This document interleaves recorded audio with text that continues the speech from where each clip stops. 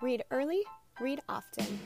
It's a message that we've heard as parents, but can be easily forgotten when we're in the midst of living our lives. Time spent reading aloud to your child grows and connects neurons. It literally grows your child's brain.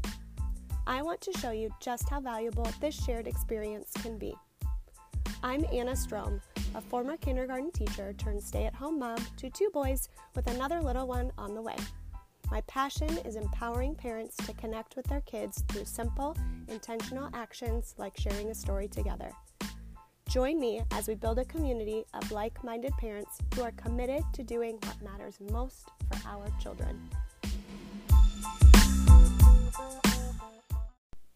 No one will ever say, no matter how good a parent he or she was, I think I spent too much time with my children when they were little. Alice Ozma, The Reading Promise. Hi everyone, welcome to day number 3 of the Launch 20 Read Aloud Challenge. Today I wanted to talk to you about one reason why we read aloud to kiddos. Let's keep in mind that there are many reasons for reading aloud, but in an effort to keep things simple, I'm going to highlight 3 during this challenge over the next few days. Today, let's focus on the relationship that reading aloud creates between you and your child.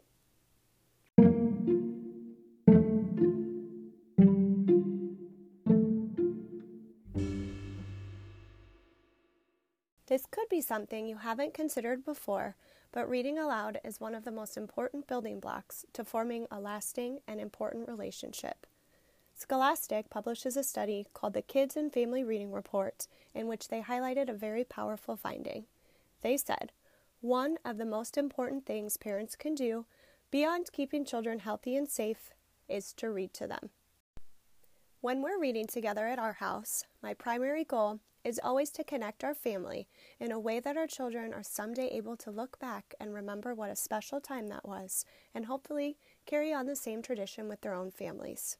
I have very distinct memories as a child of reading the Little House on the Prairie series with my parents and brother, and my husband recalls sharing the Chronicles of Narnia with his family. There's really nothing better than snuggling in together after a long day and choosing a good book that you can all enjoy together. Reading books as a family also gives us conversation pieces that can make our kids feel connected to us. A few mornings ago, we were getting ready to head to school, and my 5-year-old said, with just this huge grin on his face, "I think the mouse is watching us." He was referring to Ralph from The Mouse and the Motorcycle that we had just started reading the night before. What is typically a rushed and hurried time to get out the door became a fun morning where we pretended that a mouse was spying on us while we got ready for school. That's something he's going to remember for a long time, and so am I.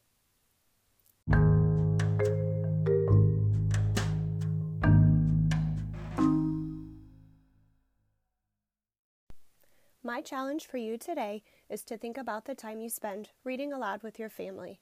Is it a relaxed and fun environment? Do you make it a special time that they will remember for years to come? If so, that's awesome. Keep it up. If not, how can we take small steps to make this time more meaningful? Here are 3 simple things you can try tonight. Show excitement before your bedtime reading routine. Your kids will feed off of your energy and feel excited too. Choose a cozy spot where you will read together every night from now on, and tell your kids how special this time is for you. Remember, your children are only little once, and this is time that you are not going to get back. So let's do what matters the most right now, and that's reading together.